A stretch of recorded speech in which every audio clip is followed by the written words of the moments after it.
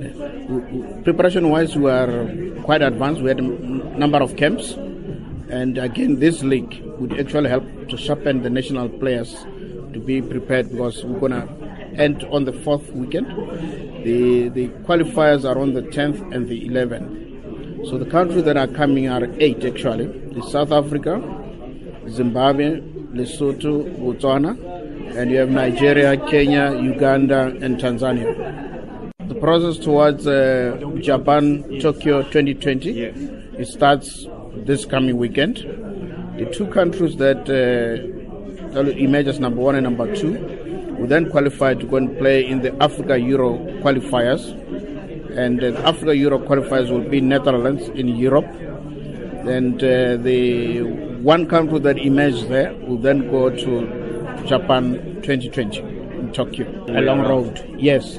Just like other sporting courses like hockey, our qualifying route is a very long. But that is informed by the number of slots that the IOC finally gives a particular federation. The IOC has given softball and baseball number of 6 teams or 6 countries. It means that the whole world must fight for 6 slots. So that's why we have a long winding route in terms of our qualification.